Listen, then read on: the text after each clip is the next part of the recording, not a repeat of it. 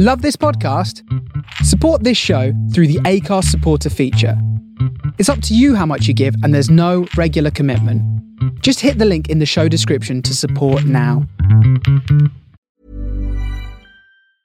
Life is full of awesome what-ifs, and some not so much, like unexpected medical costs. That's why United Healthcare provides Health Protector Guard fixed indemnity insurance plans to supplement your primary plan and help manage out-of-pocket costs. Learn more at uh1.com. Hiring for your small business? If you're not looking for professionals on LinkedIn, you're looking in the wrong place. That's like looking for your car keys in a fish tank. LinkedIn helps you hire professionals you can't find anywhere else, even those who aren't actively searching for a new job but might be open to the perfect role. In a given month, over 70% of LinkedIn users don't even visit other leading job sites. So start looking in the right place. With LinkedIn, you can hire professionals like a professional. Post your free job on linkedin.com/achieve today. Millions of people have lost weight with personalized plans from Noom. Like Evan, who can't stand salads and still lost 50 pounds. Salads generally for most people are the easy button, right? For me, that wasn't an option. I never really was a salad guy. That's just not who I am. But Noom worked for me. Get your personalized plan today at Noom.com. Real Noom user compensated to provide their story. In 4 weeks, the typical Noom user can expect to lose 1 to 2 pounds per week. Individual results may vary.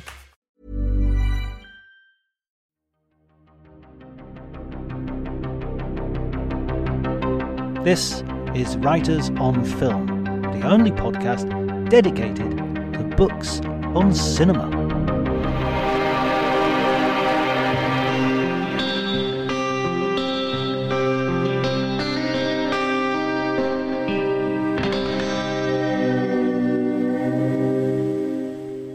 Hello and welcome to Writers on Film. My name is John Bleasdale. I am a writer and film critic, and today I'm going to be talking to Dario Linares, who is himself a film critic, academic and podcaster.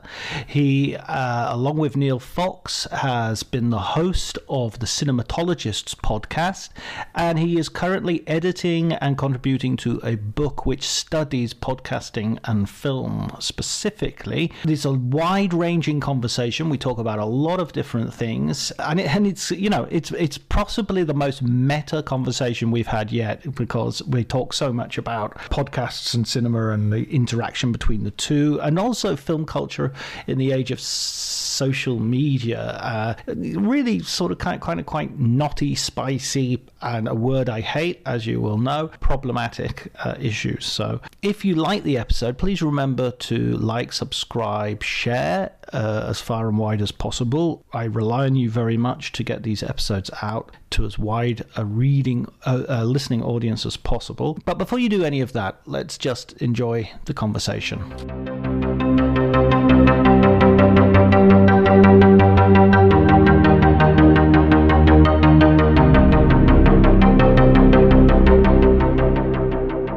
Yeah, I mean, I think podcasting can be an evolving criteria. So you might start off, I think, as you did, interviewing people who have definitely written a book, and a book on film, obviously. But then, if that becomes more and more, if it becomes more harder to get people who have literally just released something and they want to talk about it kind of fresh, then opening the criteria to people who've written an article, or just people want to talk about the idea of writing. You know, you can expand that as much as you want, I suppose, over time. Yeah, I mean, I've already done a couple of screenwriters, and I'm quite happy to open it up to screenwriters or to anyone who's kind of like, as you say, has written articles or written, I mean, Peter Bradshaw was on a few months ago, and he had actually written a book, but the book was essentially a compilation of reviews. It wasn't like a previously published material, so it wasn't quite what I would sort of consider a film book. But yeah, he's obviously such a great guy to talk to, because he's dominated certainly the popular sort of print reviewing of cinema for probably a decade or so now. Yeah, I think so. I mean, I think possibly he took over the sort of Philip French mantle in print. As you say, sort of 10 years ago. But then it's interesting how the different forms of criticism overlapping, and I suppose we'll get to talking about that. So you look at somebody like Mark Kermode who jumps across. He's probably more famous for the radio work and now the podcasting work. But then Peter Bradshaw, does his vlogs on social media and was on the Guardian podcast when that was kind of around a lot more than it is now. So this idea, again, possibly what we're going to talk about today, of what is film writing, is now almost a sort of existential question, if you want to get philosophical about it. Because, we do definitely. Let's go philosophical. Indeed. Yeah. So it's an interesting thought to think about these ideas of where do we engage in criticism, and how does the form itself inform what criticism actually is. Yeah. How did you come about? What's your sort of beginning in sort of both film and in podcasting?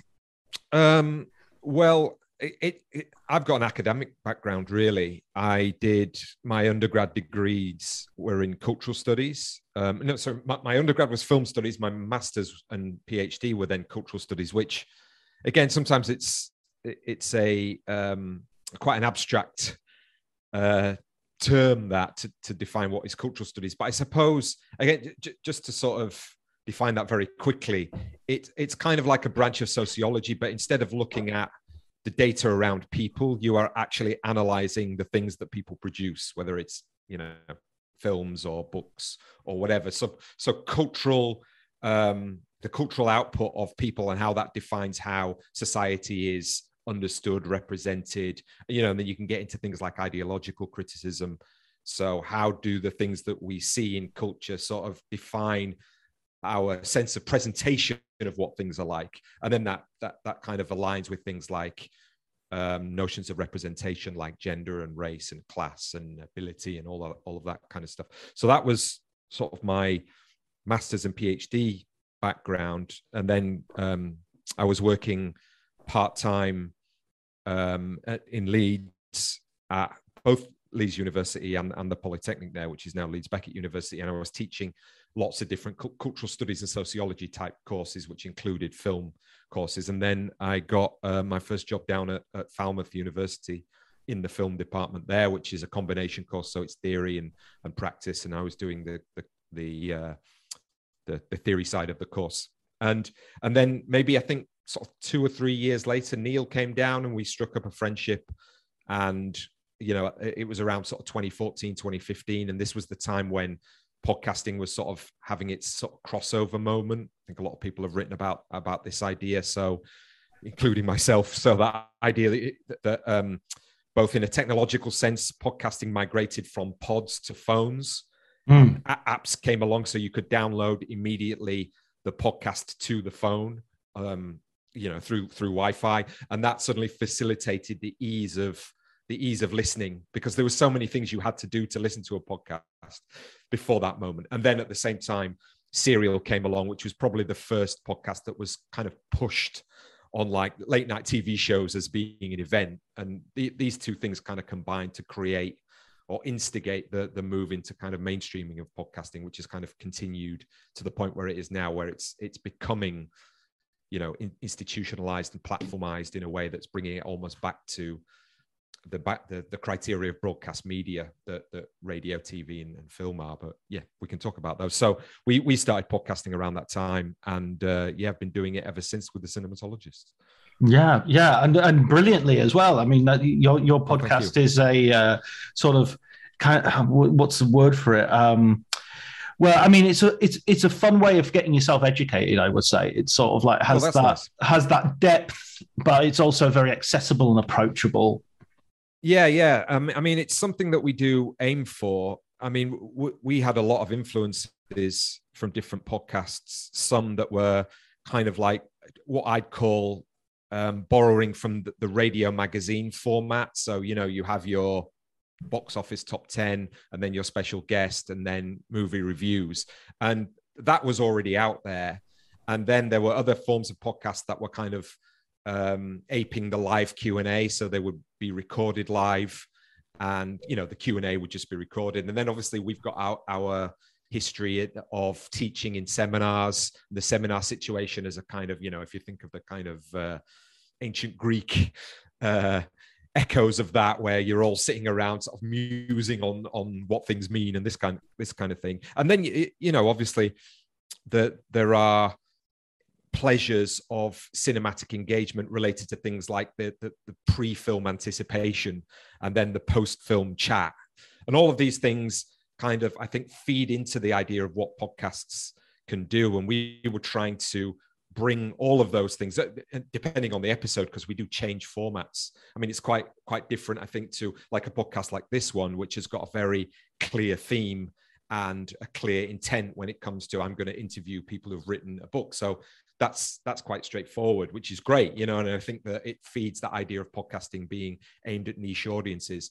But we, from the beginning, have always been quite eclectic and ready to change formats and change subjects. I mean, again, at the beginning of a season, we have no idea what we're going to cover half the time. But I think, people sort of, oh, they're doing that this week, or oh, that's interesting. And sometimes it can be quite popular stuff, and other times it can be, very unusual or unknown films or filmmakers that we might cover. And that seems to have worked for us. I mean, again, people have told us this is sort of anecdotal, but I've said that we are kind of unique in the film podcast space in that sense. Yeah, I mean, I think I remember the podcasts I would listen to at the very beginning would be things like, well, I listened to the Slash Filmcast, which was an extremely I think definitely had that sort of mates in a pub feel of a very casual conversation and not particularly sort of rigorous intellectually in terms of, the guys were fans, and I think I don't think they would in any way sort of be offended by that. And I always found myself, and because there were three of them as well, it was quite a good one because you could always align yourself with one or the others, and that also had that feeling of mates in a cafe or something. Gotcha. And then the Q&A one that you mentioned, there was a guy who did a screenwriting podcast where he very much concentrated. Jeff Goldsmith, I want to say. Okay, no, I know the name. Yeah, and he was big Hollywood guy. He had his own script writing magazine. Script Notes. It could be Script Notes that possibly I can't remember. He might well, because this was many years ago, so he might well have changed format since I was listening to him. But I just remember he would basically always try to get script writers, usually around about release day, and so he would be and often at screenings, often it would be a Q&A that had been organized in Los Angeles. So it was so that was always good. And then the other one was, and again, this is right at the very beginning, was Film Weekly, which was the Guardian with Jason Solomons. Sure, yeah, I remember that one. And I thought the Guardian were absolutely bonkers in discontinuing that, because it was absolutely my go-to sort of weekly program. Yeah. I mean, I've listened to Commode and Simon Mayo, but and they're great, they're fine, nothing wrong with them, but they are very much, and now the traffic, they're very much catering to that audience, and so there's a limit to how kind of highbrow or lowbrow you can be. You have to be very middlebrow. Yeah, I mean, they've been extremely successful and extremely popular, and I listened to them in maybe earlier on in their incarnation, the first sort of 10 years, because what was really interesting about them, again, I think they're formative for podcasting, particularly in the UK, not necessarily just because of the content, but because they were the first show that I can remember where it was like, it's on a Friday afternoon. I think it used to be Thursday, and then it changed to a Friday afternoon, 2 till 4, and I couldn't listen because I was working. But then they were remediated. So this is what one of the elements of podcasting, what it does, it allows radio shows to become remediated, and you could listen to them later on. And then obviously, we take that for granted now. But the idea that you would listen to something not at the appointed time is actually still quite a new phenomenon. You know what I mean? And it's led us into this era where we curate our content as much as anything else. So it's a labor that's involved in defining what we want to listen to, and we have to find ways, and lots of people have different ways of doing that. Still the most important one, I think, in podcasting is recommendations. But now with the development of apps and different types of listening apps, there is this sort of move to solve what's known as the discoverability problem in podcasting. And that's been exacerbated by the fact that you have the gatekeeping that takes place with big tech companies buying up talent. So you think about Spotify now, and previous to that, the different individual media companies. I mean, Luminary was this first company that wanted to be the Netflix of podcasting. So there's this kind of like move back to a sort of channel structure when it comes to podcasting, when originally it was just like a free-for-all. Even Apple, the interesting thing about Apple was they didn't produce anything, and they weren't interested in that. But with iTunes, it became the conduit through which podcasting kind of emerged as this independent medium. So it was really weird that you had this huge corporate entity that weren't actually interested in monetizing the content at all. All they're interested is selling the hardware. So that allowed, in a really weird way, a sort of arena for independent and experimental work in sound that they weren't touching. They weren't trying to monetize. Just like, yeah, put your work up there. But suddenly now we've got to the point where it's going back to a much more sort of channel broadcast focused kind of approach when you think of the money that's going into it from big companies. Do you think, I mean, there's an element of, gatekeepers. And there's also an element of, I haven't got time to I haven't got time to commission my own, entertainment and cultural needs. I grew up with 3 TV channels. Me too. And I was fine. There was some, Wednesday night was Tomorrow's World, and there wasn't much else on, but we managed. I know that's more problematic when it comes to things, as you say, like diversity and representation, which you mentioned at the beginning. But kind of, don't we need gatekeepers? Don't we need? I mean, isn't the argument not against gatekeepers per se, but who the gatekeepers are and what the criteria they use? Yeah, it is. I mean, but gatekeepers are always going to come from a specific ideological position. So if it's for example, if it's the BBC, you can say that they've over their history have done, I don't know how to say, because it is, you can criticize it. They've done a good job of trying to embody that Reithian kind of approach, they entertain, educate, inform type idea. And, you look at the comparison, is that better? Is that sort of having one body do all of that? And you have to sort of understand British culture, you'd have to watch the BBC to sort of get, because they're so intertwined, the idea of ourselves does come through this one body. Is that better or worse than, say, the American model with NPR, or the public service broadcasting, and which is much more diffuse and has all of these different types of individualized, atomized or entities within that, and there isn't one thing kind of pushing a specific agenda. And you could argue that there are pros and cons to each of them. And then you look at other areas. Most countries in Europe have a public service broadcaster of a sort, and how much does that reflect the prevailing government's needs, if you want to put it that way. And obviously you can push that to the far end when you get to propaganda and authoritarian regimes controlling the media. So gatekeeping is always an issue.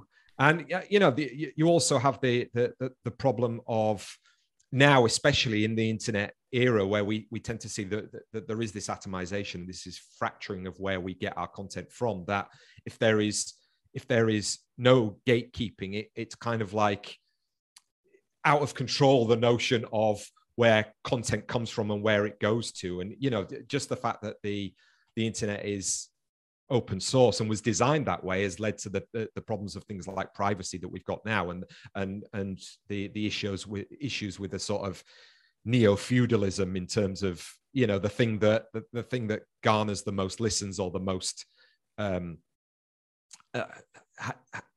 people are attracted to most is controversy, essentially. So because there isn't that filtering process that you're talking about when it comes to gatekeeping, so, you know, there is pros and cons around that. And, you know, we could talk about things like canonization as well, which is a key thing. You know, I've just filled in my Sight and Sound top 10 poll. And again, they're trying to diversify that out, you know, but again, that is a process of kind of gatekeeping or setting a canon of what they consider to be the greatest movies of all time, you know, which is an interesting process to go through. I think it's going to be very controversial when they bring that out. I think it's going to be this time round. You mean? Yeah. Because I think it's going to be really, really different from. I think it will be the last year, just because of the number of people. They've lowered the bar so much that I was involved as well. How ridiculous can you be? And when I was, I mean, that's really interesting. Because I've had conversations with quite a few writers and quite a few people who've been have been preparing their top 10.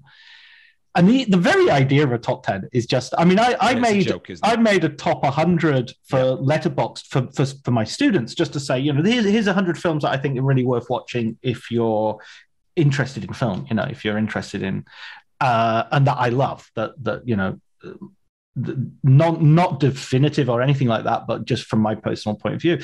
And already that list is now 120, 125. And I looked at it last night and just thought, actually, I should add some, you know, there's no so-and-so in there, there's no such and such.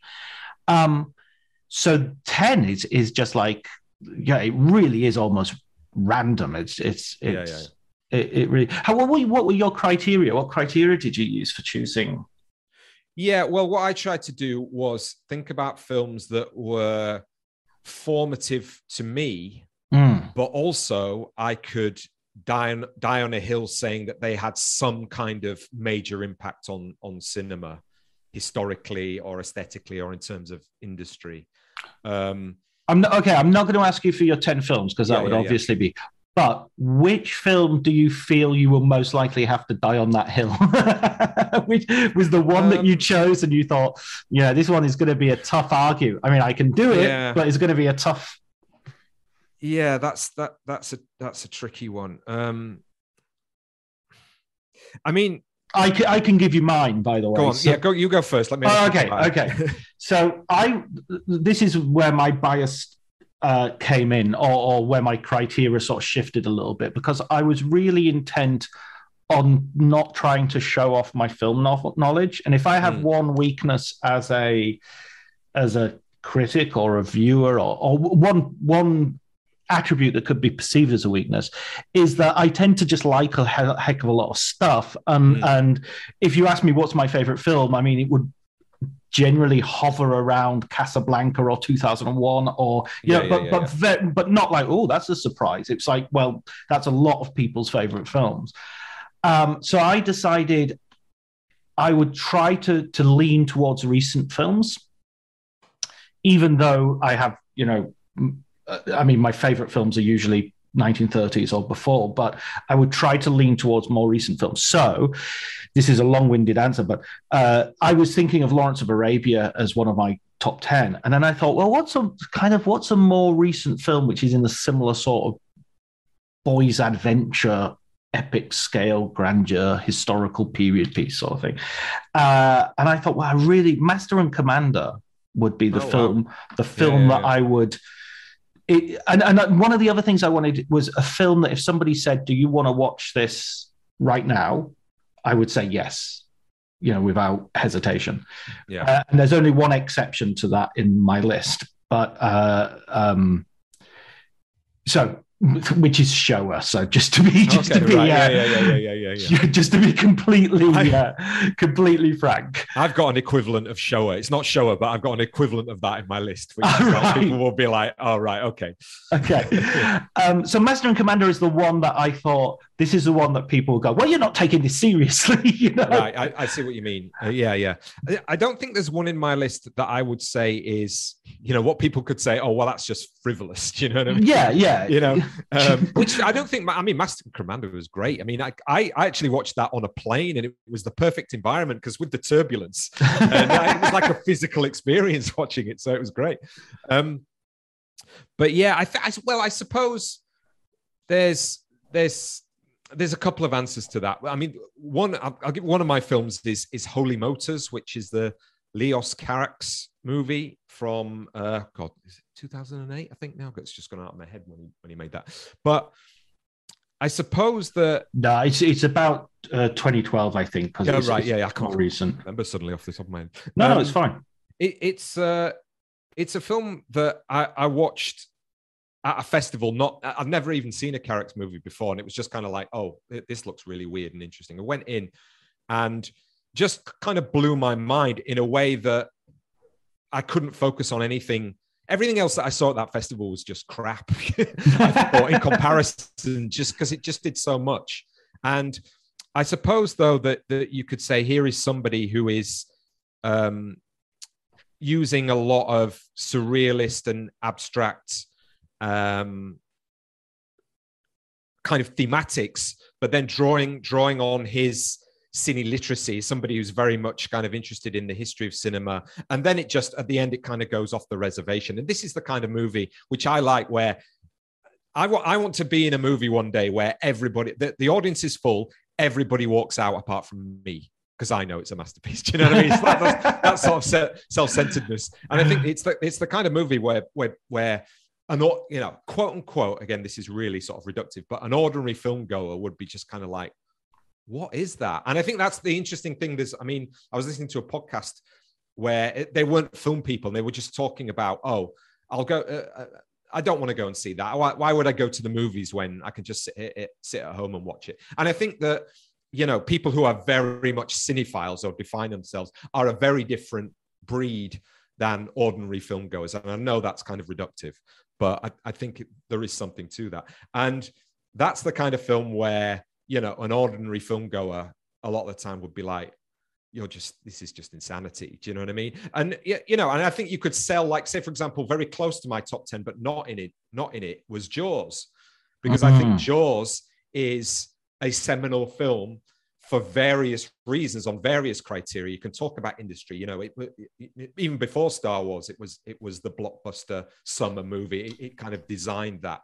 it's a film that took a lot of classical Hollywood aesthetic ideas and structural ideas, and then add into that the sort of Hitchcock element of it, and sort of announce this idea that here was a return to these sort of fundamental old Hollywood notions of storytelling that were being projected onto contemporary filmmaking back in the 70s, after the era of New Hollywood. So that could easily be on my top 10 list. But yeah, I mean, it's impossible to narrow it down. What sort of was it disqualified just because, well, I just don't have room, I'm not willing to give up anything to put it in? Yeah, again, it's just about room. It's interesting because it's like I did a little bit like you. It's kind of like how many films could I put into the mix, let's say, of what could be on the top 10. And mine was a lot narrower than that. I mean, it's interesting you say, and I think Neil, who I podcast with, he's quite similar to you in that he loves a lot of stuff. Right? And I'm much more, I try to be much more kind of clear about why I like something. Not that, that you guys are not, but it's kind of like, yeah, I like it, but it's not going to get anywhere near a sort of top 20 or top 50 that I like. Do you see what I mean? So yeah. I probably had about between 30 and 50 films that I would consider for me, and then added in that extra criteria of I could argue for this being important in movie history in some way. I think there's a real difference to be made between enjoyment and something being actually good. I mean, there's a lot of shit that I love, and there's lots of stuff that I think I love for nostalgic reasons. And then when you watch them sort of in the cold light of day with the lights on, if you like, you say, well, I mean, I think this is an example I might have brought up in the past, but like James Bond movies, I really love James Bond movies. I have a great time in them, but they're almost, with only very few exceptions, they're almost all terrible as movies. Well, I mean, it's interesting because, I mean, I was just interviewing someone for a book that I'm doing on podcasting. And it was basically somebody who's Writers on Film episode 2. Yeah, indeed. Well, this is an edited book, so I'm not writing the whole thing. So it's kind of, but I have got chapters in there. So, but they are a fan podcaster. And, we were talking about their PhD project, which was on Doctor Who and Harry Potter fan podcasts, basically. Right. So it was on this idea of, it was on the idea of podcasts being, and fan podcasts particularly, being a sort of new form of public pedagogy. So people learning about things like politics and race and gender through their love of these shows, right? And then podcasting about them, right? That researcher was very much from the wing of thought of everything is subjective. There is no good and bad, because I would argue, I can't watch Doctor Who. And this is why it was an interesting conversation, because I respect what this person was saying, but I can't watch it and the criteria for why is I don't feel it speaks to me as being an older adult. I think, a lot of like young adult fiction and young adult TV. It's not because you were traumatized by it as a child. No, not at all. That's my reason. Yeah. No, it's not my cup of tea. And also I think that there are one, again, if you're defining criteria of good and bad, I think sometimes my way of doing that is to say, is this formulaic? Is this just repeating something that I would expect to see? And therefore, that would be I've seen this before. It's just repackaged. And, you could argue that most art and culture is repackaged forms. But it's interesting. I mean, I don't know. What do you think of that question? Do you think that there is ever a kind of objective, a possibility of saying this is objectively good and this is objectively bad? I would argue that there are sort of, I would try to get away from the binary of objective, subjective, and and say there is objective, there's subjective, and there's a subjectivity that we all agree on, and there's a sort of a consensus in the same way we agree on the meaning of certain words. And so even if there's nothing there's no gold that is behind the promissory note of our discourse, then that note still has value if we all agree it has value. So I think we can talk about things. I think there are convincing arguments to do on various levels. I think you can argue on a level of basic competency. I think there are certain films you can look at and you can just say that's badly edited, it's badly made, it does things which are incoherent, but not in a way which is intended or creative. Leave aside intended. Let's just say creative, so we don't get into that. I think you can say the same thing on a sort of moral ground. I think there are certain ways of seeing things which are immoral, and again, similarly to what we're talking about in terms of aesthetics and taste, and whether something is good or bad as a work of art. Likewise, good and bad as a morality is something which I would try to use a sort of tripartite system of thinking about, rather than just simply, I think the thing that, it can't be objective is a bit of a straw man. I think there are plenty of things in life that there is no objective out there in the reality. If human beings didn't exist, it would still exist thing, right down to the basics like color and sound. If everybody disappeared, there would be no more color in the universe, because color is not something which is out there. It's about our interaction and interfacing with something that is out there. So without that one ingredient, then the whole concept falls to pieces. So in that sense, I would argue very much. And the thing about that kind of consensual subjectivity, I mean, I don't know if that's a phrase, but I'm going to use it anyway, is that we have to talk about it as if it's objective.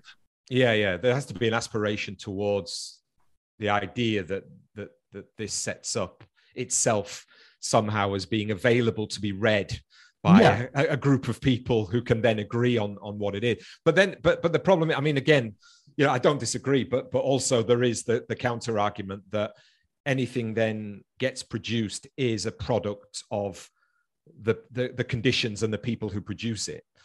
So therefore, anything that becomes available to be read is only available to be read within the context of the society or the time that it is. So, like, say, for example, just as a quick example, I know it was a bit sort of abstract what I said there, but the idea that, at some point, jazz was considered a lowbrow form of art, and now it's super highbrow, or opera is the same, and you get this idea of films that come out and then later on they're reappraised in different contexts. So that adds to that idea of it just depends on the context in which they emerge, and then the context in which they evolve into, and also as I sort of said there, the sense in which whenever something comes out, it's emerging out of a context of people who can make those things. So, the critique of a lot of the canon is that it's very white and very male and very straight. And those are the stories and that's the issue with the Sight and Sound poll. So whenever then you're trying to set up what your consensus of subjectivity is, as you said, you're always beholden to that sense of, but there's only a certain group of people who are allowed to have that conversation of subjectivity, in the past. So it's that it's always going to be a difficult thing, I think. Yeah, I would counter that by saying that the influence of sort of, it's the old Marx idea of the ruling ideas of any epoch of the ideas of the ruling class. And so it doesn't have to even be the government, it can be elites, it can be whatever.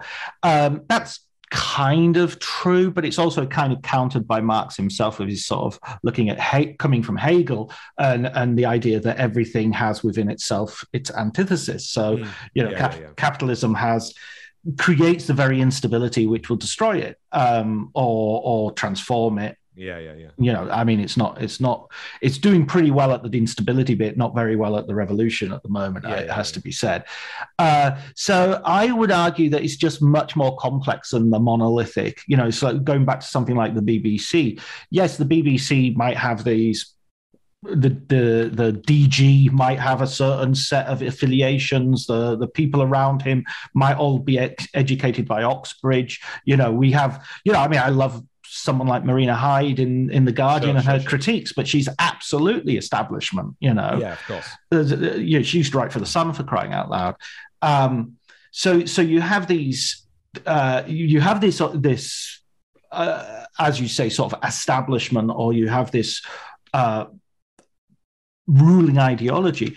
But having said that, once you get on the field, once you get on into the mud of actually talking about it, arguing about it, then it is incredibly exciting and invigorating about how people get listened to because of the originality of thought, and because of they have new ideas, and because they have and in its attempt not to be propaganda, not to be purely a mouthpiece for the powers that be, then there is plenty of room, maybe not enough, maybe we've always got to be fighting to get more, but there is room for really original, interesting, oppositional, critical voices to come out.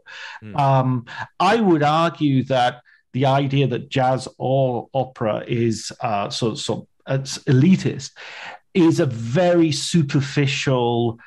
I don't mean I just mean even that idea is really, really superficial, and you only need to investigate it slightly for that to break out. And I'm coming from a working class background, and I love jazz and I love classical music, and I always have done. So it took me 5 minutes of listening to Louis Armstrong and Duke Ellington and John Coltrane and then that going off for me to go, oh, this is for me. This isn't elitist at all. And the same thing with Puccini and Verdi and opera. So I would argue that all those arguments I've sort of gone with my I've heard, and I to some degree think there is validity in them, but I think they're they have too much of a view of the universe and creativity as systemic. And we're looking at, well, I mean, Marx will say this as well, the infrastructure, the superstructure and all this sort of, and it uses, you can tell who people are by the analogies they use. And they use these analogies which are very inorganic and very, solid. Sorry, go on. I've been I totally agree with that, and I think that it's half the battle today. In the culture that we're in, being able to look with the kind of pure eyes at the work. You know what I mean? Yeah. With an acknowledgement of where the work has come from. Yeah. And how that could make it problematic.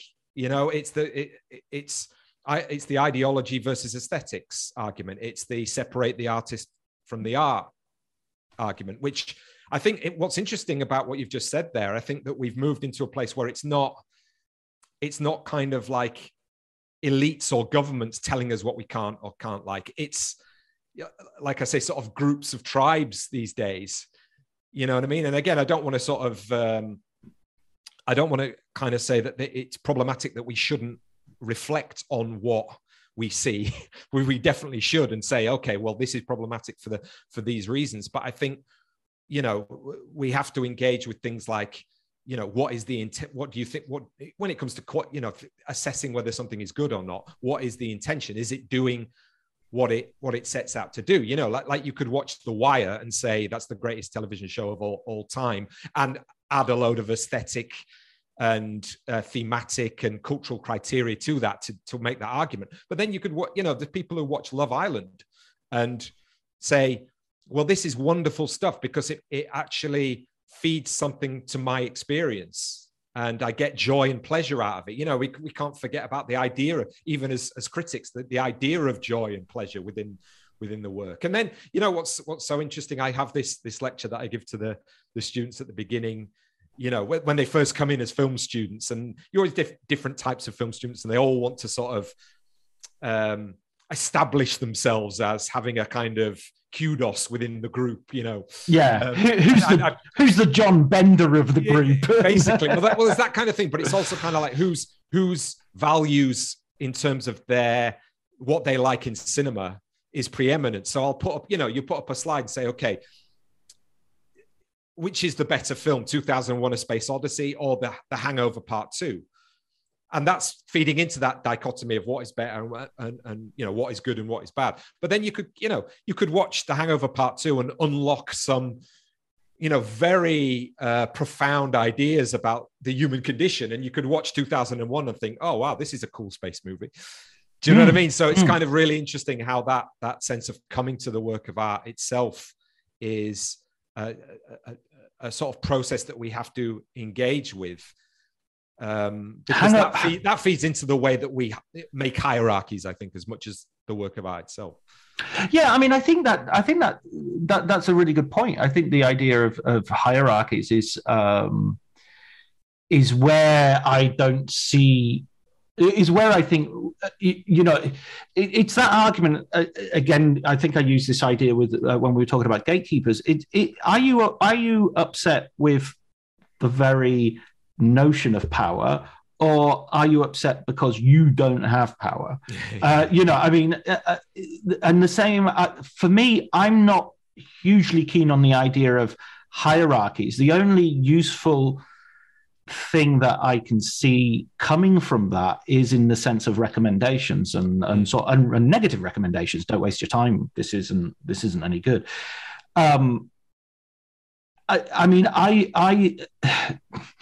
It is really, really interesting, and I think this is something that I feel especially as the old white male straight guy.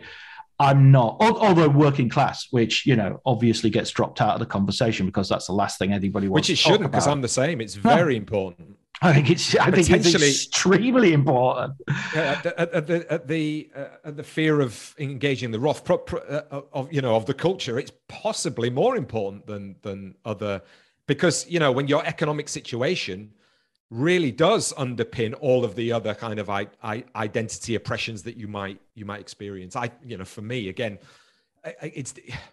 that's easily countermanded, I think, by somebody who's got a different experience. But you have to admit that, if you're black, if you're rich and black, you'll have a different experience than if you're poor and black. So, I think those things have to be taken into account when you consider the idea of where people's positions are. Well, you only have to look at the upper echelons of the Tory party to see that there's absolutely no contradiction in being a person of color or gay or a woman, and having, and being an elite position in society. Yeah, precisely. Yeah.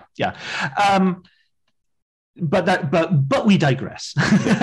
Or do we? I don't know. I'm not sure. But yeah, I'm kind of more interested in a conversation in which I'm enthused about stuff, but I recognize that my enthusiasms are not necessarily relatable to a lot of people, so are not necessarily based on shared criteria.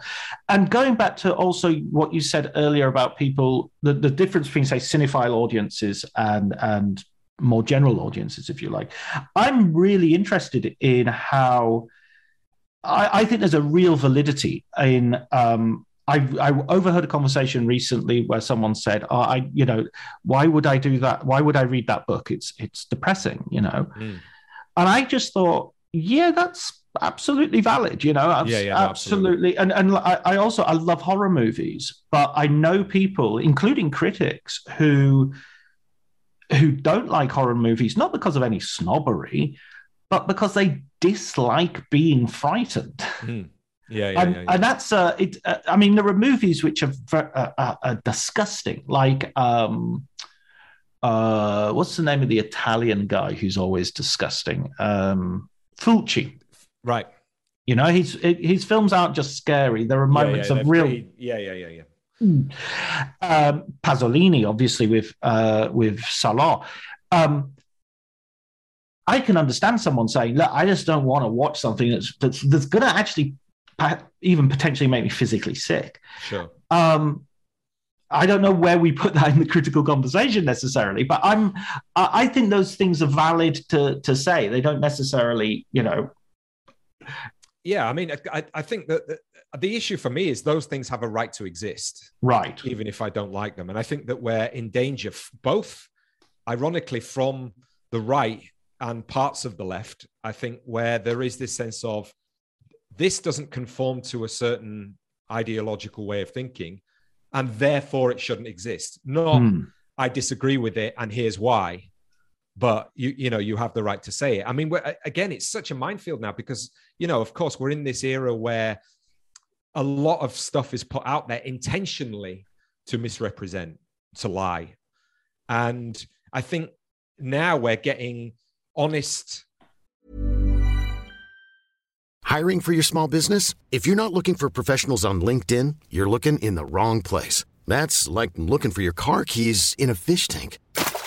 LinkedIn helps you hire professionals you can't find anywhere else, even those who aren't actively searching for a new job but might be open to the perfect role. In a given month, over 70% of LinkedIn users don't even visit other leading job sites. So start looking in the right place. With LinkedIn, you can hire professionals like a professional. Post your free job on linkedin.com/achieve today. Millions of people have lost weight with personalized plans from Noom. Like Evan, who can't stand salads and still lost 50 pounds. Salads generally for most people are the easy button, right? For me, that wasn't an option. I never really was a salad guy. That's just not who I am. But Noom worked for me. Get your personalized plan today at Noom.com. Real Noom user compensated to provide their story. In 4 weeks, the typical Noom user can expect to lose 1 to 2 pounds per week. Individual results may vary. Works of art or honest intentions or honest critiques being lumped into that idea of, oh, you made this in bad faith to, to upset me or to counter to my particular way of thinking, and therefore you're a bad person for doing that and this thing shouldn't exist. I think there is a lot of that out there right now, which I think is really problematic. I mean, just back to your sort of that gatekeeping question in terms of, your podcasting and ours, that I think that we share that attitude. And what's interesting, like say, for example, on the one hand, I don't think you could say that us on the Cinematologists are gatekeepers in the fact that we don't have a big house to have a gate in front of. We're not the BBC, so they are gatekeepers in that sense. But however, as you said there, we're similar in the sense that there is an expectation of a certain type of understanding, or at least an openness to engage with it, right? And if you're if you're just after fun banter for half an hour about the latest Marvel movie, you're just not going to get that. And that's our, perhaps, you could call it elitism, but I don't see elitism in a bad way, but it's just a sort of sense of, we want to have a conversation in a certain type of way, and we want to engage in culture and certain aspects of culture in a certain type of way. And that's what it is. And it's not negating, the fan podcasts of Star Wars or whatever. That's totally cool. And it's not even saying that where you should come to us for the real knowledge and go over there for your fun. You know what I mean? It's kind of like a sense of, these are cultural approaches to the world, and those people who make those podcasts, they engage in culture and have political opinions which are valid and all of those kinds of things, and they see that through that particular type of lens. And you could say that watching French art house movies is as much a kind of fan process as watching the latest Marvel movie. It's just a kind of what floats, what for whatever reason it is, ineffable reason, floats your particular boat.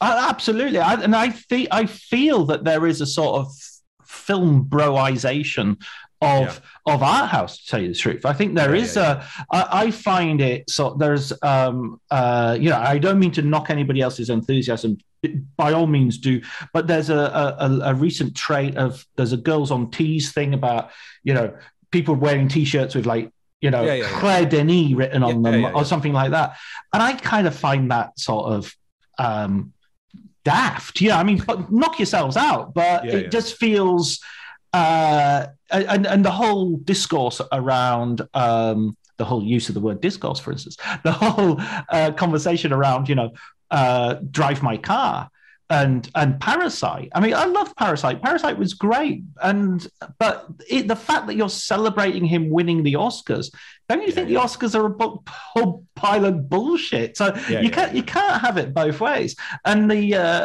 Drive My Car was a really good example of that sort of being pushed to its extremes. I loved the film. I love that director. He's amazing. He's he made a better film the year after, but the way they would Drive My Car was being pushed as this wow, it's it should win the Oscar. It was just like, you guys are deluded. It's it's you're trying to create a thing, and that's the problem with the Oscars rather than what the films represent. I think I love Drive My Car, and if it was going to win any awards, that's fine with me. But my problem is the idea of you set a benchmark by the Oscars, which is clearly first of all, it doesn't know what it is these days. That's one thing. It doesn't know if it wants to cater to the mass audience or if it wants to consider itself arty and in the know. And B, again, it goes back to the Sight and Sound top 10.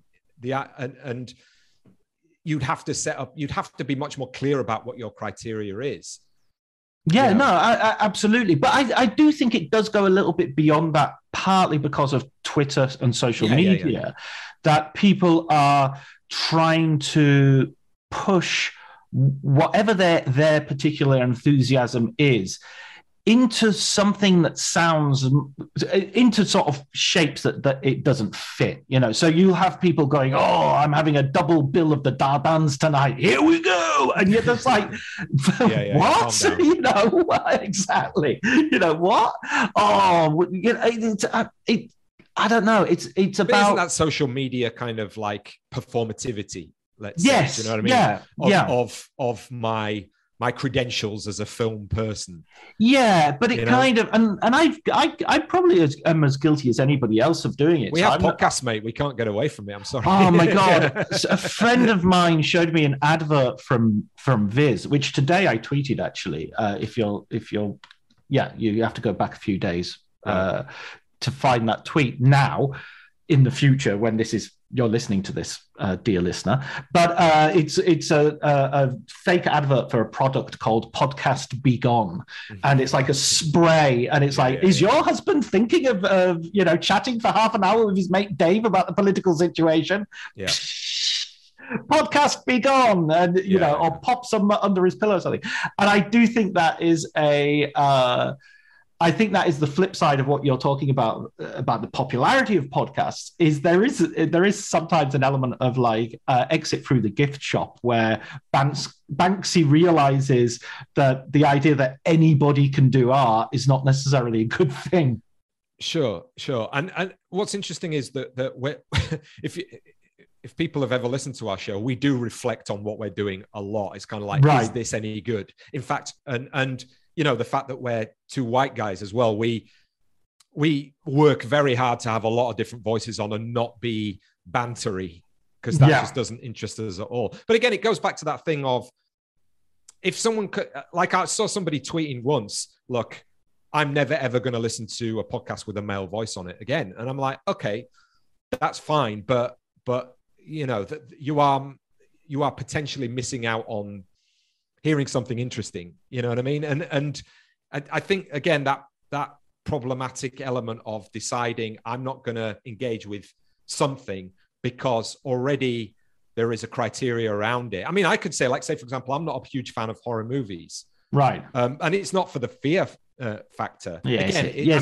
Yes, it is. That scared the shit out of me. It's just kind of like, what it is I actually do find that ability to suspend your disbelief and that to feed into a sense of your own psyche doesn't kind of work for me. I'm just kind of like, well, it's just somebody, behind the window, and you wouldn't don't walk out there on your own. That you wouldn't do that. You know what I mean? That kind of thing. However, I like the use of the horror tropes to undermine and play around with genre, I think is really interesting. I mean, I love A Ghost Story, one of my favorite films of the last 20 years. I went to see Nope the other day, which I thought was really interesting, really imaginative, playing around with generic iconographies and conventions and what have you. Yeah.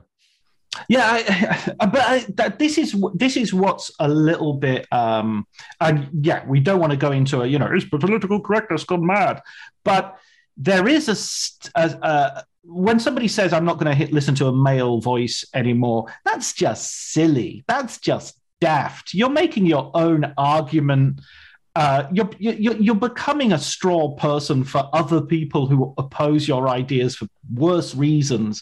You're giving them a gift. It's wrong from it's just daft. It's just like saying I'm not going to eat. But even more than that, it's undermining the idea of progressive politics. Yeah. You know what I mean? Because at the end of the day, I'm a progressive, and I'd like to consider myself, quote unquote, an ally. Maybe I'm a bad one, right? But I'm still on the side of absolute equality of opportunity for everyone, not necessarily equality of outcome, because I think equality of opportunity is more, it leads to at least hopefully a more meritocratic art world or educational system or whatever you might say. Now, some people might say that's totally naive, because with thousands of years of oppressions, then you have to debalance it the other way, so to speak. But I think that we should be able to like you sort of articulated there, almost look at what we see out in culture with innocent eyes. And it sounds idealistic and it sounds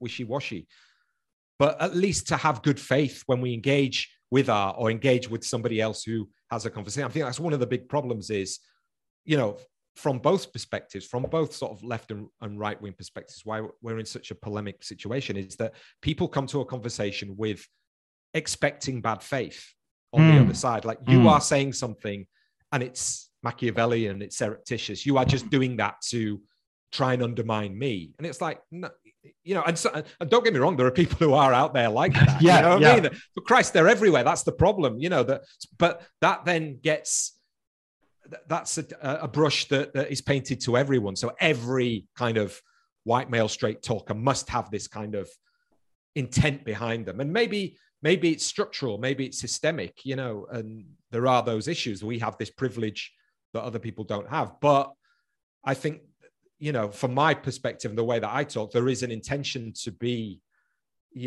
open-minded and to be accepting of everything. And on the podcast and a lot of the conversations we have, we actually say we've got you on because we're learning.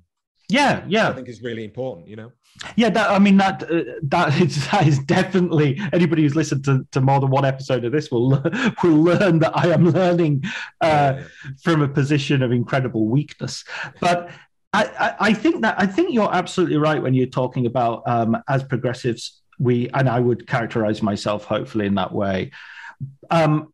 What I also probably would characterize myself, this isn't necessarily an ideological position or anything like that, but I would kind of go anywhere. I would kind of watch anything, Yeah. Same here. I don't see I would read anything. I am promiscuous and amoral at the moment of sort of reception. I'll open myself up to all sorts of things. I mean, this goes back to sort of, I think this partly goes back to the fact that in the 1970s, I couldn't get stuff. So just the fact that it's accessible now makes me want to do it. The first time I flew, I was 28 years old. So that makes me want to go to every possible place, even some places where I've been, which have terrible human rights records, for instance, which I've received criticism for, and I'm absolutely willing to engage in those arguments as well.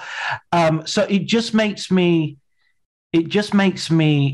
feel very strange when people are shutting themselves off from that material, because my receiving it, my reading the book, watching the film, watching the video, whatever, is not an endorsement. And and how can I tell how? And the other thing, I think we're maybe the same age, or probably a little bit younger, perhaps. I'm late 40s, so I'm 50. I'm the big 50. Right, got a couple of years left. Yeah, I've become a code for the police. That's how old I am. Oh, right. Let's go back to our Wire viewing earlier. I grew up in the 70s. I grew up as a child. I was brought up as a Catholic. We had Society for the Prevention of for the Protection of the Unborn Child come into our school and show us abortions videos. I was very into the Legion of Mary and very into, I was obviously what would now be considered pro-life, but I would call anti-abortion. I changed my mind about that. I had conversations, I had arguments. It wasn't easy, it wasn't immediate, but I changed my mind. I know the cognitive feeling of thinking one thing with utter conviction, going through a change and getting to the other side. And even though I might think women have a right to choose, with the similar utter conviction, it is a conviction which also includes the memory of being convinced of its opposite. Yeah. I don't feel that people are willing to undergo those changes or to use that knowledge. I think it's a good thing that I changed my mind about so much stuff. I think it's a good thing that I have learned, because I feel my position is on more solid ground ultimately. So when I watch, when I hear about people not watching Polanski, not watching Woody Allen, and all these arguments, all of which have very, very separate things, but usually get mushed together, I just think you have to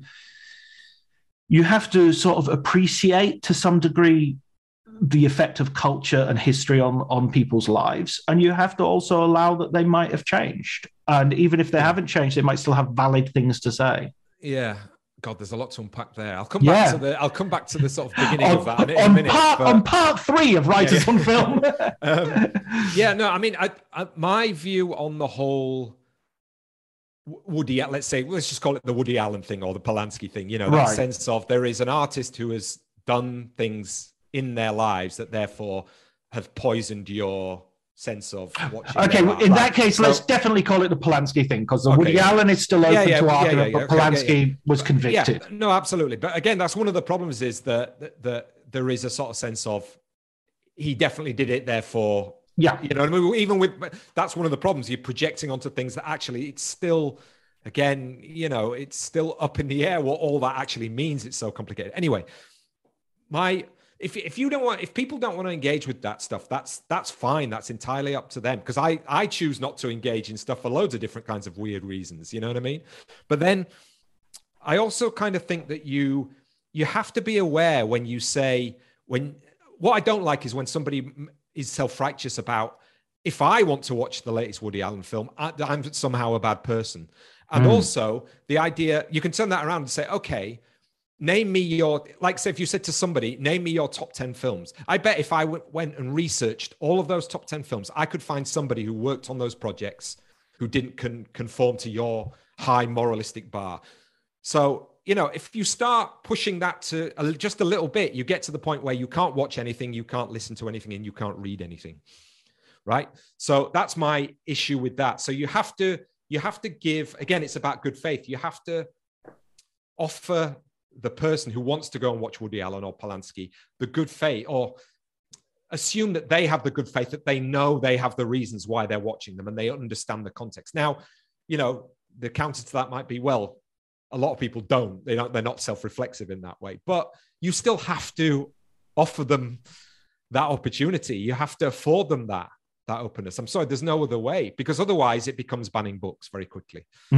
Or burning books very quickly, And just back to the first point there, where you're talking about kind of being raised in a religious background and then, having that opinion of abortion and changing your mind. I think it becomes one of the things I think that is the irony about the internet and the information age, to use that old-fashioned term, is that it has actually led to an embedding of people's embedded positions.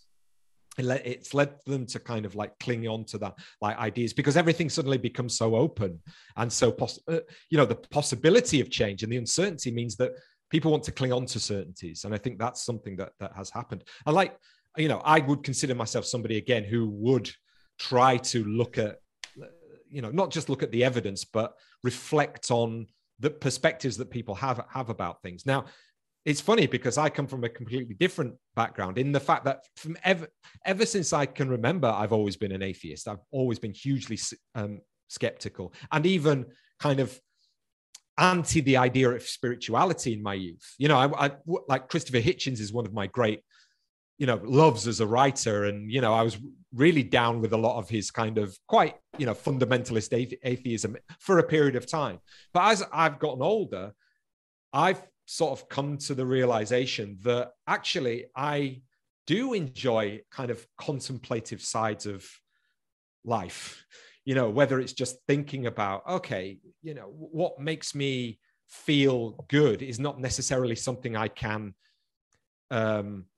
conceptualize in a cerebral way, and that sense of the unknown, or that sense of the ineffable, is something that I've begun to engage with a lot more. And it's definitely not aligned with any kind of organized religion, but it's definitely aligned with the idea that, there is something beyond the immediate rational that we take for granted to define how we negotiate the world around us, Christopher Hitchens is up in heaven giving you the thumbs up. It's like, I was wrong, Dario. You're absolutely right.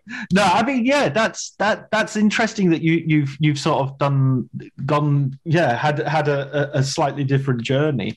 Although we're probably at exactly the same place now, by the sounds of it. But I mean, also in terms of like cultural history and context, to bring it back to films, there are so many movies that within themselves have sort of despicable sort of scenes or ideas or lines or characters or the people who are supposed to be. I mean, I remember in the 70s there was a huge trait of movies where or maybe more the 60s and 70s, where the main male character would proudly say, I'm a male chauvinist, I'm proud of it. And you were supposed to go, well, yeah, he knows how to talk to the ladies. And that was considered, we grew up, if culture and film has any effect, it's in sort of, reflecting society as it is, but also teaching the people who are coming along and just arriving, this is how you react, this is how you behave, this is how, when a policeman asks you a question, this is how you're supposed to respond. Often those things are inaccurate from an ideological point of view because they're trying to push something. Often they're inaccurate from just art is always fucking inaccurate point of view, in the sense that, for instance, life is not terribly dramatic, and drama has to dispense with much of life in order to keep our attention. The best example of this is sort of, Man Bites Dog. Man Bites Dog is a story. So we don't have lots of stories about dogs biting men because that's not interesting. It's the reversal that's interesting. So you don't have loads of films in the 80s in which a man stalks a woman and, it has a terrible effect on her life and destroys things and maybe even tries to kill her, because that's actually what happens a lot in reality. What you have instead is Michael Douglas being stalked by Glenn Close. And, Michael Douglas was a little bit the Bechdel test for this sort of film. He did the same thing with Disclosure and harassment at work. Yeah. That you could argue, that's an ideological thing. And it certainly is supportive of a very negative ideological, construct of masculinity and misogyny. But it's also kind of the way drama works. Hey, what would be really interesting? What if, you can imagine someone in the 1980s looking at the Weinstein affair and saying, yeah, that's interesting, but what if we make the starlet who's really ambitious, what if we make her the villain and make the producer the victim? You can imagine, I can imagine that film. It wouldn't be made today, but it would be made in the 80s, and it would probably star Michael Douglas. Yeah, I guess this is one of the kind of issues, I think, today, where you hear that phrase a lot, it wouldn't be made today. Now, and I kind of agree with it. There's a lot of great and problematic films that wouldn't be made today. And you've got to kind of engage, well, why? What is it about that? Is it just due to the changes in the film industry and the economic structures of it?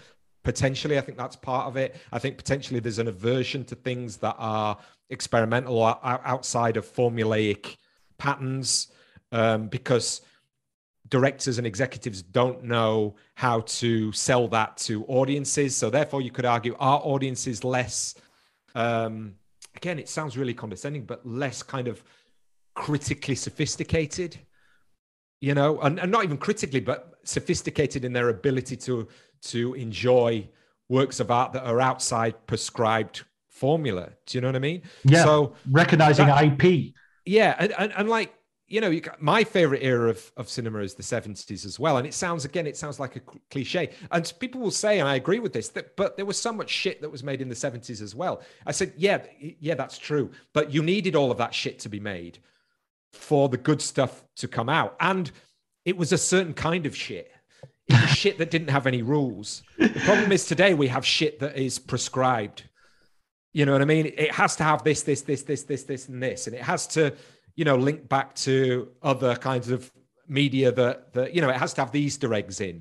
And it has to remind the audience of something that they saw 20 years ago. You know what I mean? And it has to have these kind of constructions of narrative and exposition so that the audience understands exactly what's going on at all times, So it's kind of like it's like a slurry versus processed shit. And I think the slurry kind of is great because it fertilizes creativity, you know what I mean? And you could say the same thing about podcasting and what's happened to that. There was don't get me wrong, there are millions of podcasts out there which are just two people wanging on in a really sort of self-indulgent kind of way. But there are some that's really that's just rude that you're saying that on my podcast. No, but there is. But we are that too at times. Yeah, absolutely. But then, within that as well, then that allows for that sort of lack of boundaries, allows for experimentation, which suddenly something great comes out of that. Yeah, yeah. Now, I agree with what you say about the cinema of the 70s. It is, the shit that happens will always have John Cassavetes in a small role popping up, and you'll be like, whoa! And it also, there is the nostalgia of just looking at filmed objects from the 1970s, people picking up phones and sort of, going to, those Dynomats. Do you remember those? Where they have food coming from an automatic? Amazing. One thing I would correct from something you said earlier on, and I'm sure it was I would include Jaws in the New Hollywood rather than say it was coming after. It's New Hollywood adjacent, isn't it? I would say it's absolutely solidly New Hollywood. It's the Nixonian paranoia, Larry Vaughn, that sort of stuff.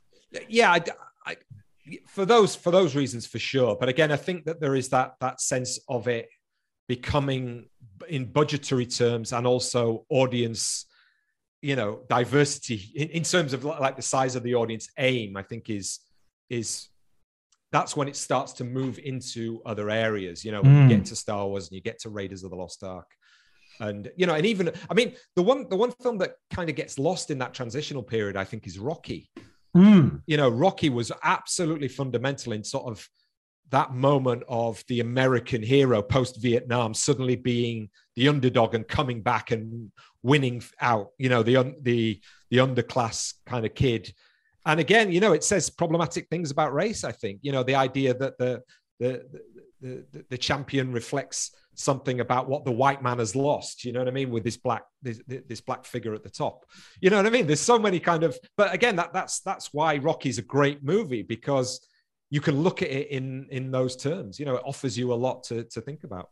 Yeah, some of the language that we have to use these days, I think, is partly the problem in terms of the linguistic determinism of certain phrases that are rather, ironically, uncritically applied by the critical community. So problematic is one of them, where it's just like, of course, everything's problematic and nothing's problematic. If everything is, then nothing is. So, tropes I find as one of those that irritate me.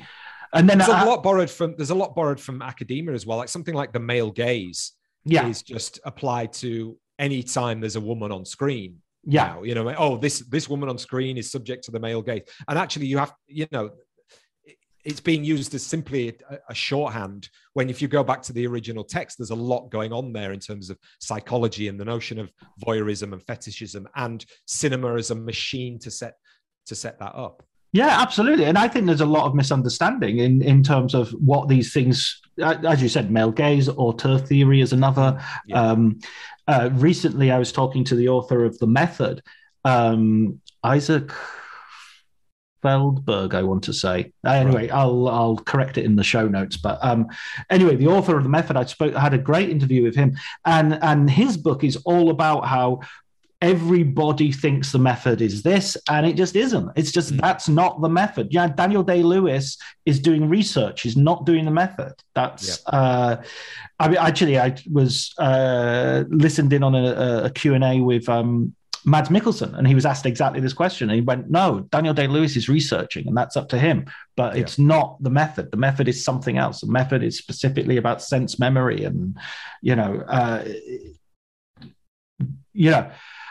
So I think there's that misunderstanding also. When you have a lexicon, there's always a danger that those words become ossified and they're no longer flexible enough to accurately, describe what's going on in something which is so organic and so. I think you can talk about it. I'm not saying you can't talk about it, or you can't theorize about it, or you can't extrapolate. You can, of course, you can, but it's the minute that you start to really lay down categories and taxonomies as if they are, they will never change in time. No. And, I think a lot of it as well in the last 10 or 15 years is the fact that there is a limitless amount of digital space to fill. Yeah. It's last time I was at Berlin. I mean, we're really lucky on the podcast that, I mean, it's not even luck. It's just the way that we're set up, that we have full-time jobs, and the podcast is a kind of adjacent to our academic interests, but it's also something we love to do. And when we go to Berlin, we're not under there's no editor telling us, you need to watch this film, and write 500 words on. And there's so many like young critics who are out there on their own dime, trying to write, very quick 500 word pieces, which, great, fine. If you love to do that, you want to be a film critic, go out and do that. But I was kind of amazed when I was looking at the press screening. I was in the press screenings and thinking, my God, how many of these people are actually going to be able to sustain themselves through writing these, 20, 500 word reviews of Berlin for 50 quid each or whatever.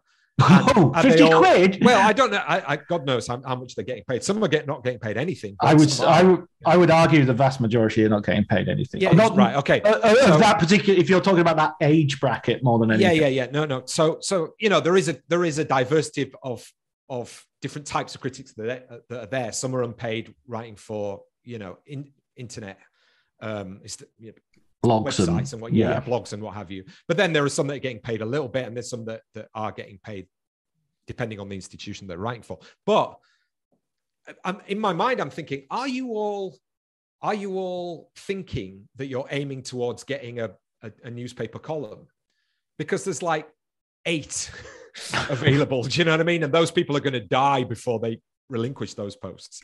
And it's kind of like, I think to myself, where is film criticism going within that context? And, I have these pretensions sometimes where it's just like, oh, do you know what? It'd be love to quit my academic job and just podcast and just write. And it's just like, and then I think about it for 2 seconds and I'm like, no, that's not going to happen, because it's just it's impossible, Yeah, no, I mean, I think it's nice to keep your feet in 2 different worlds as well. I mean, sure. I'm teaching at university, and I not so much for the teaching aspect, but for the student aspect. I just like interacting with people who are in their 20s, and there's so many things that if I stayed in my room and didn't come out, I would have my opinions from that were formed in the 80s and 90s would still be applied to a world that no longer even exists. Sure. I mean, I'll give you a very quick example of that. Is like most of my students, when you'd go in 20 years ago and you'd say, what's your favorite sort of like TV show or film or something, the science fiction nerds would be boys. And nowadays, the science fiction nerds are all girls, because they all watch. They've been brought up on Harry Potter and Twilight and Hunger Games. And so the number of girls who love science fiction with as much, if not more intensity than the lads is 50+% of the people at least in my, obviously I'm just talking about my university classes, but that's a huge shift compared to what it was when I was growing up. It was zero, no girls were into that. And it really has affected that, exactly that experience that I have as well. Once I get past all of the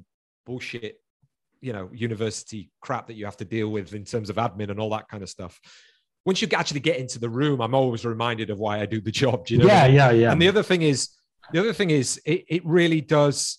It's changed my kind of teaching practice in many ways in the last few years. Particularly, I've kind of reassessed myself and what I'm trying to do, because I think that I got to the point where I was saying things and just getting blank looks in terms of referencing. Do you know what I mean? Oh, this film or that film. So the first thing you have to do is recognize that these kids haven't seen the things that you've seen. Yeah. And therefore they're not informed by it. Right. So therefore you have to say, okay, so what are they informed by? And then you have to, admit and appraise that you have to come to them and where they are. And then the other thing is, even if you don't like, they love Marvel movies and they love DC and they love Star Wars and stuff like that. And I feel like it's not that I don't love them. It's feel like I've grown out of them, honestly. And it sounds, again, sort of condescending, but it's just I'm looking for other things at my age and in my position. But what how do you get around that as a teacher? How do you remain a good teacher? What you say is, okay, explain to me why you like that.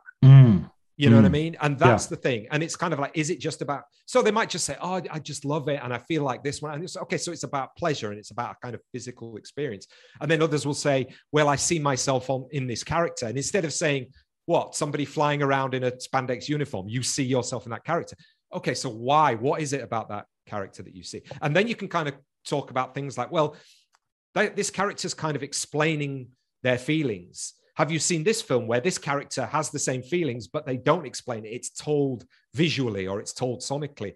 And you can get them, you know, interested in the kind of sophistication of filmmaking from their position of where they are. And I think that's the way in today's culture and the way that the content works and it's brought to them. Everything's brought to them instantly. So that you have to go to them where they are rather than sort of saying, you know, you don't know anything. Come to where I am, where I know shit.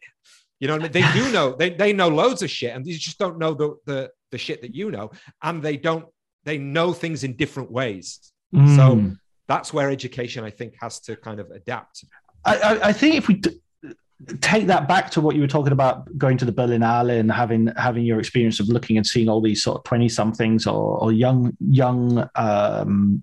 critics. I had a recent conversation with a friend of mine who we were in Cannes. I'll keep his name out of it, actually, so he doesn't get into trouble for this comment.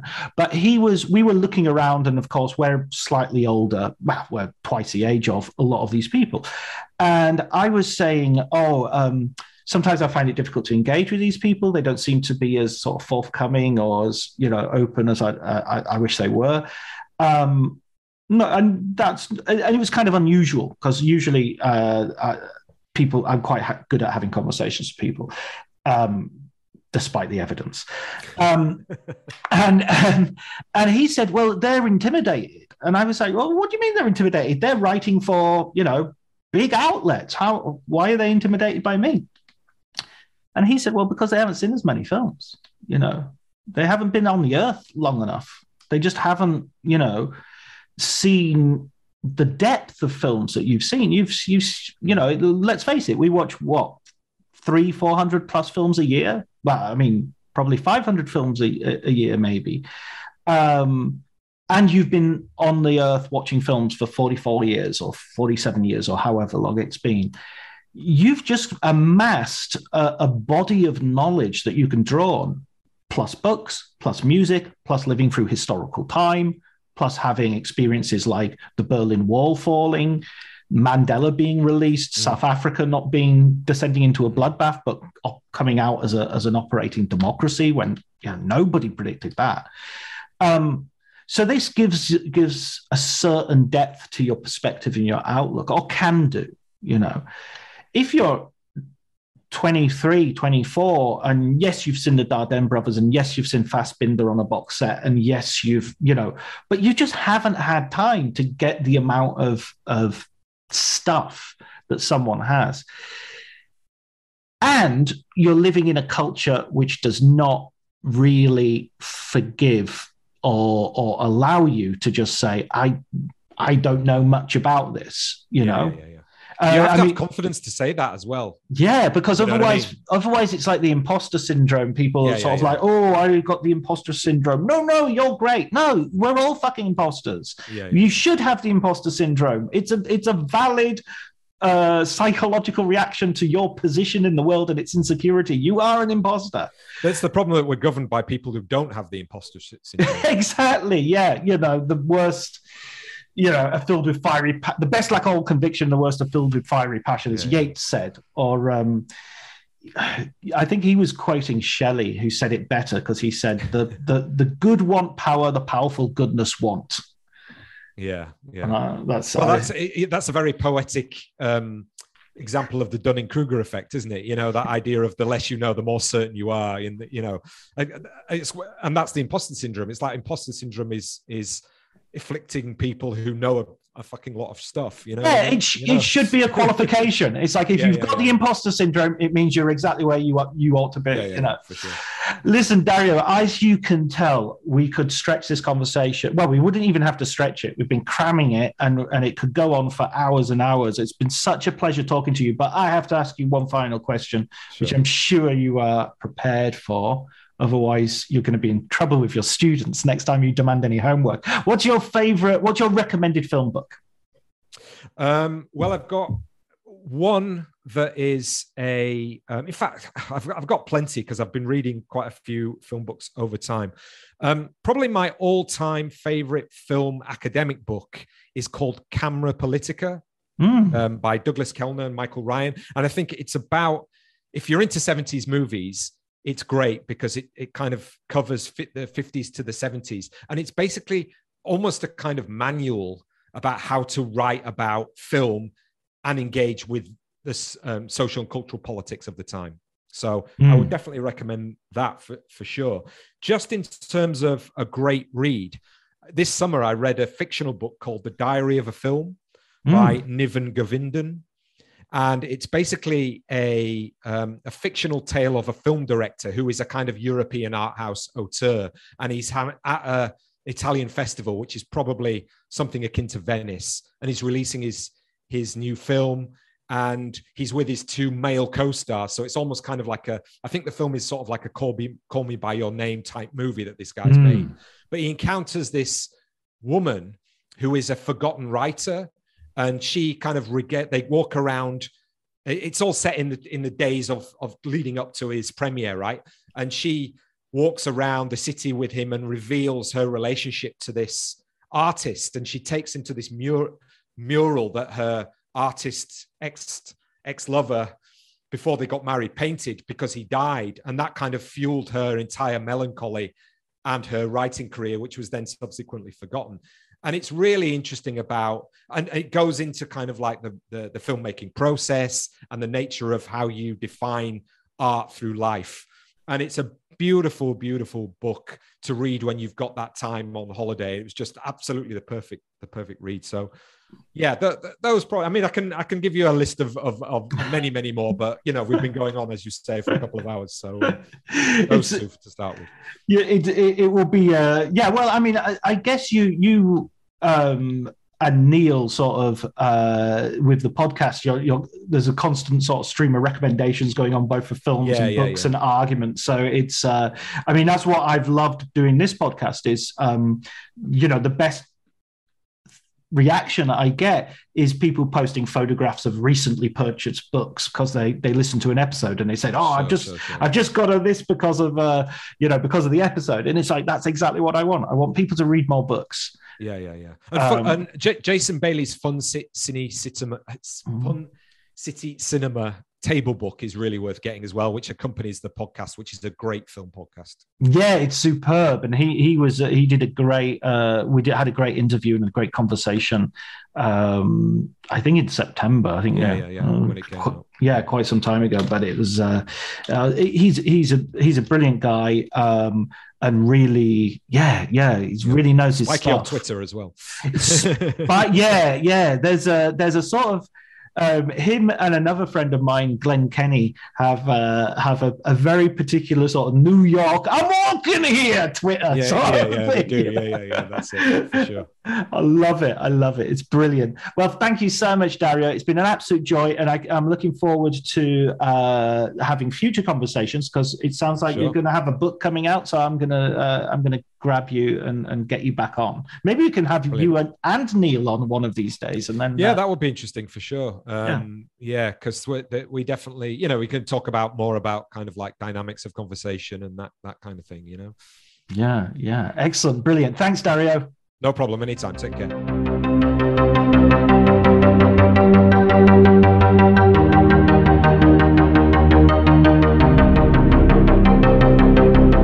So that was my conversation with Dario.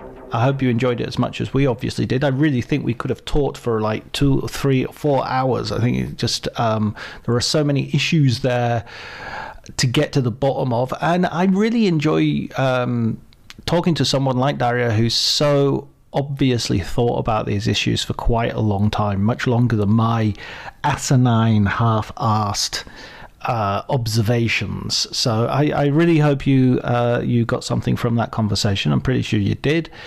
All that remains for me to do is thank Elliot Atkins for the music, and Ali Harwood for the artwork. Over the next couple of weeks, I'm going to be in Venice at the film festival. This has been a heavy summer of festivals. I hope you don't think I'm just doing humble brags by this, but it has been enormous fun, so I guess I am doing humble brags. However, I'm hoping to set up at least another 2 episodes so that the podcast will continue a little bit more regularly than it has done already. If I don't, that's my bad, I guess. This is the 70th episode, by the way, so my final thanks has to go to you, the listener. You have been a constant and dedicated presence, and there are more of you than there were at the beginning, which is always a very good sign. Until the next time, take care.